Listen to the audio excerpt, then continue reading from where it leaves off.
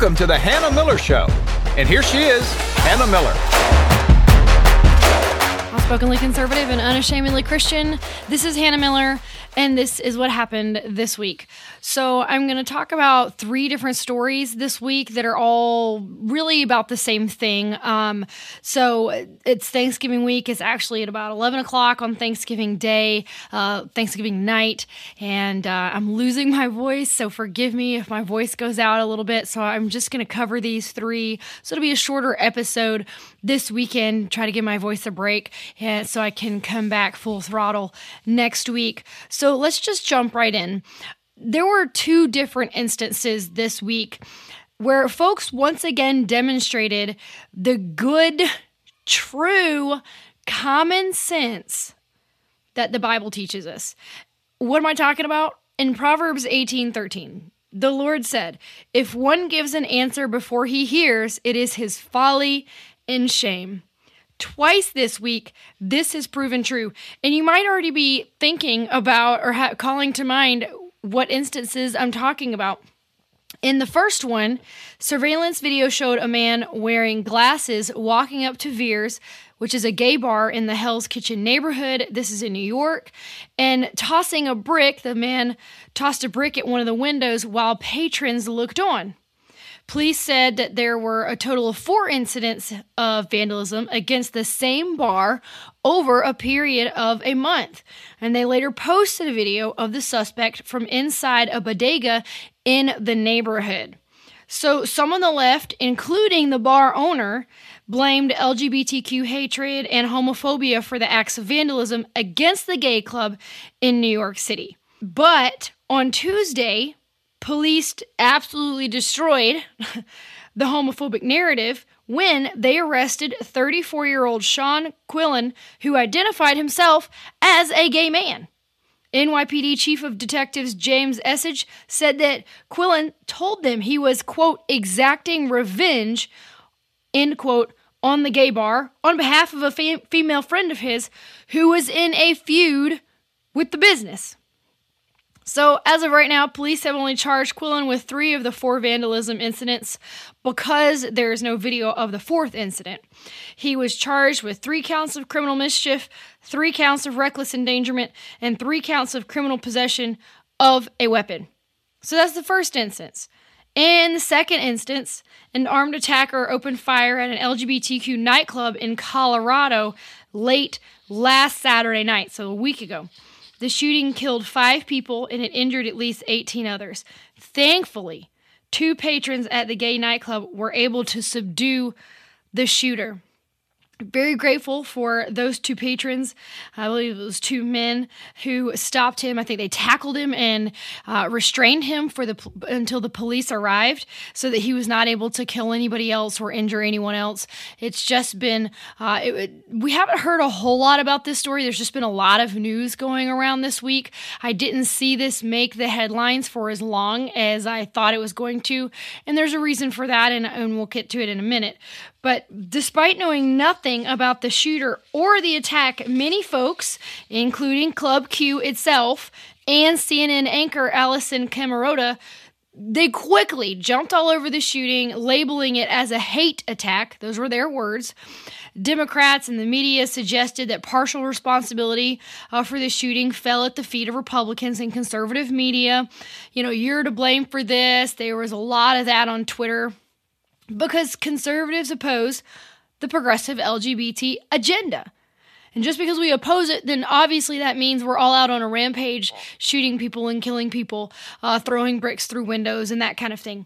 But then, while speaking on CNN tonight, the CNN anchor Alisyn Camerota broke news to a panel that the perpetrator of the Club Q shooting identifies as, quote, non-binary, and uses they, them pronouns. She, of course, Alisyn, she stumbled all over herself afterward, declaring she, quote, didn't know what to say about that, end quote. It was just a hot mess. It was very embarrassing for her to watch her kind of stumble through all of that and make that astonishing announcement on the heels of calling this thing a hate attack. Again, Club Q itself said the same thing, labeled this, a hate crime, a hate attack. everybody just assuming that it's people who are that are anti-LGBTQ, who oppose that kind of a lifestyle. Look, making definitive, hasty statements about things you know little about shows you to be foolish. And as Scripture says, it is to your shame.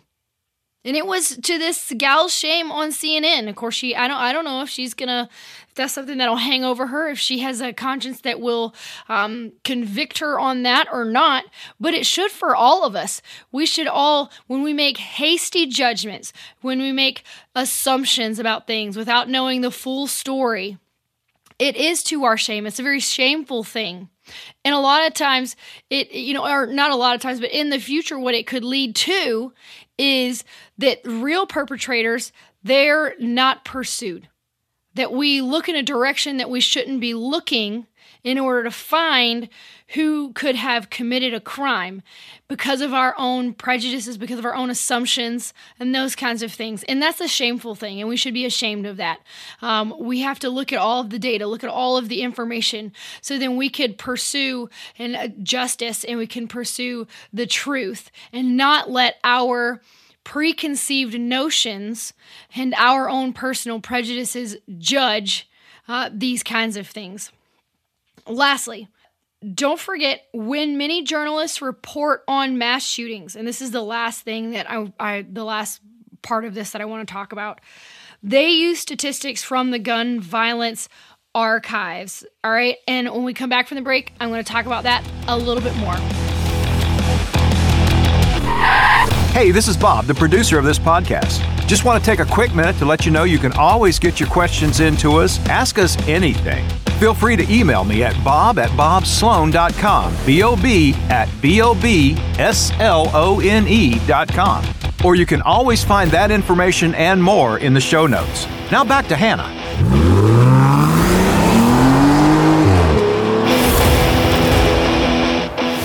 Okay, so a lot of journalists use reporting. When they report on mass shootings, they're getting statistics from the gun violence archives.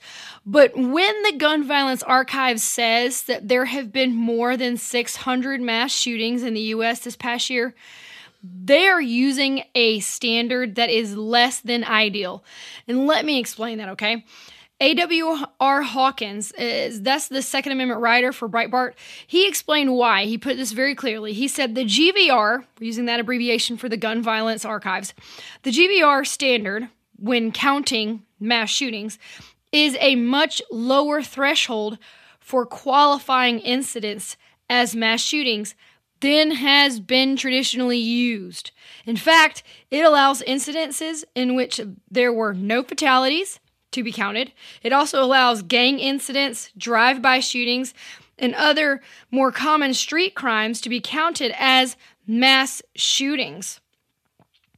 And according to Armed American News, the FBI defines active shootings as 1. Shootings in public places. 2. Shootings occurring at more than one location. 3. Shootings where the shooter's actions were not the result of another criminal act. 4. Shootings resulting in a mass killing. 5. Shootings indicating apparent spontaneity by the shooter. 6. Shootings where the shooter appeared to methodically search for potential victims. And 7. Shootings that appeared focused on injury to people, not buildings or objects. So those are the 7 kind of criteria in which the FBI uses to define active shootings, to define these mass shootings. And it's not, in contrast, shootings were excluded from the FBI's list if they were the result of self-defense, gang violence, drug violence, contained residential or domestic disputes, controlled barricade hostage situations, crossfire as a byproduct of another ongoing criminal act, and lastly, an action that appeared not to have put other people in peril. See, all of those things are things that are included in the GVR. That's how they get this huge number, 600 or whatever. So when using GVA data, and one writer that I was reading concluded that, quote, mass shootings, end quote, are on the upswing. And this is what they said. Nearly 700 mass shootings occurred in 2021, up from 610 in 2020 and just 417 in 2019. In reality, though, according to the FBI, in 2019, there were only 30 mass shootings. And in 2020, instead of 610 such incidents, the FBI reported only 20, which is a 50% decline over 2019. And so, of course, in 2020, you had lockdowns, you had all that kind of thing, but we also saw a huge uptick in violence in general because of rioting in the summer of 2020. So, in our information, social media, just kind of information age, remember when James 1:19 verse 20 says, everyone should be quick to listen, slow to speak, and slow to become angry. This is how I define that, or I kind of apply that verse. We should be quick to listen and to do our own research in order to discover the truth. Slow to share information online, or in person, or in writing. And slow to become angry over sound bites and headlights, for our anger does not produce the righteousness that God desires. Our anger does not. Speaking falsely does not. And that's what it does when we say these kinds of things. When we go out, when we quote GFR, GVA, Gun Violence Archives. I hope I didn't say that wrong the whole time. GVA. When we make these assumptions about shooters, about crimes, all of these things without getting all of the facts, we are now become liars. We've become gossip mongers.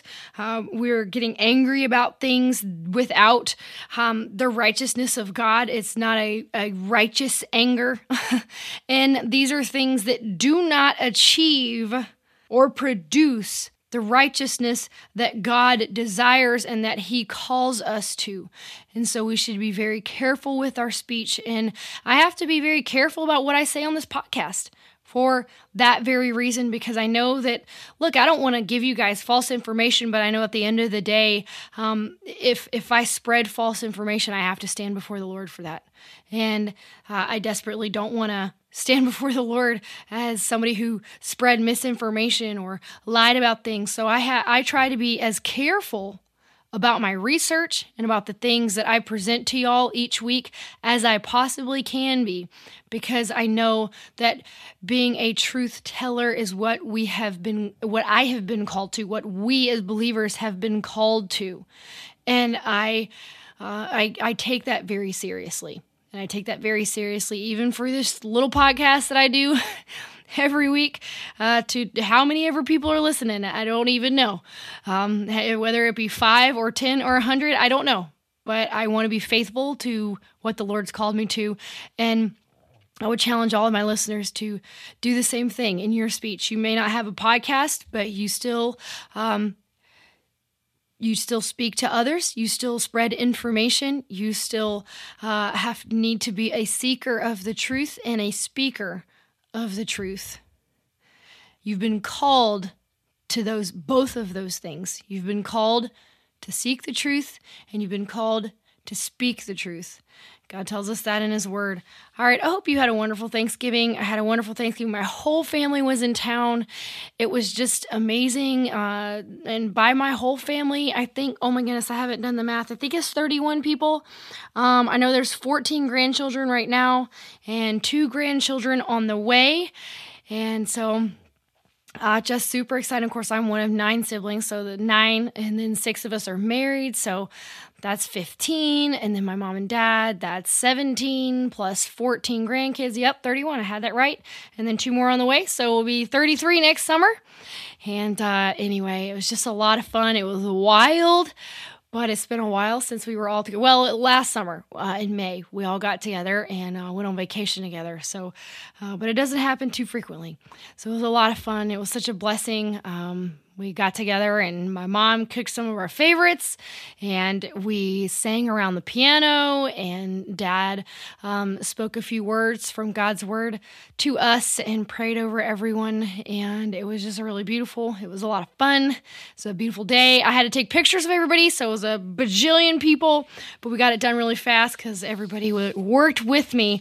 But I hope that your Thanksgiving Day was one that was full of blessing and gratefulness for our country, gratefulness for the freedoms and the liberties that we have, that may not be what we used to have, but is more than what some other citizens of other countries have. Grateful for that, and I'm grateful for the freedom and the liberty to fight for more freedom and liberty for my children. And I'm grateful for what Christ did on the cross. Grateful for my husband, grateful for my family.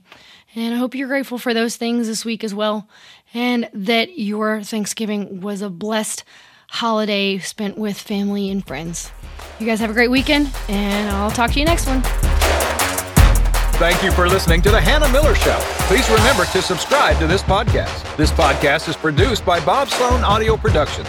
If you'd like to find out more about Hannah or to schedule her for a speaking event, go to her website, thehannahmillershow.com.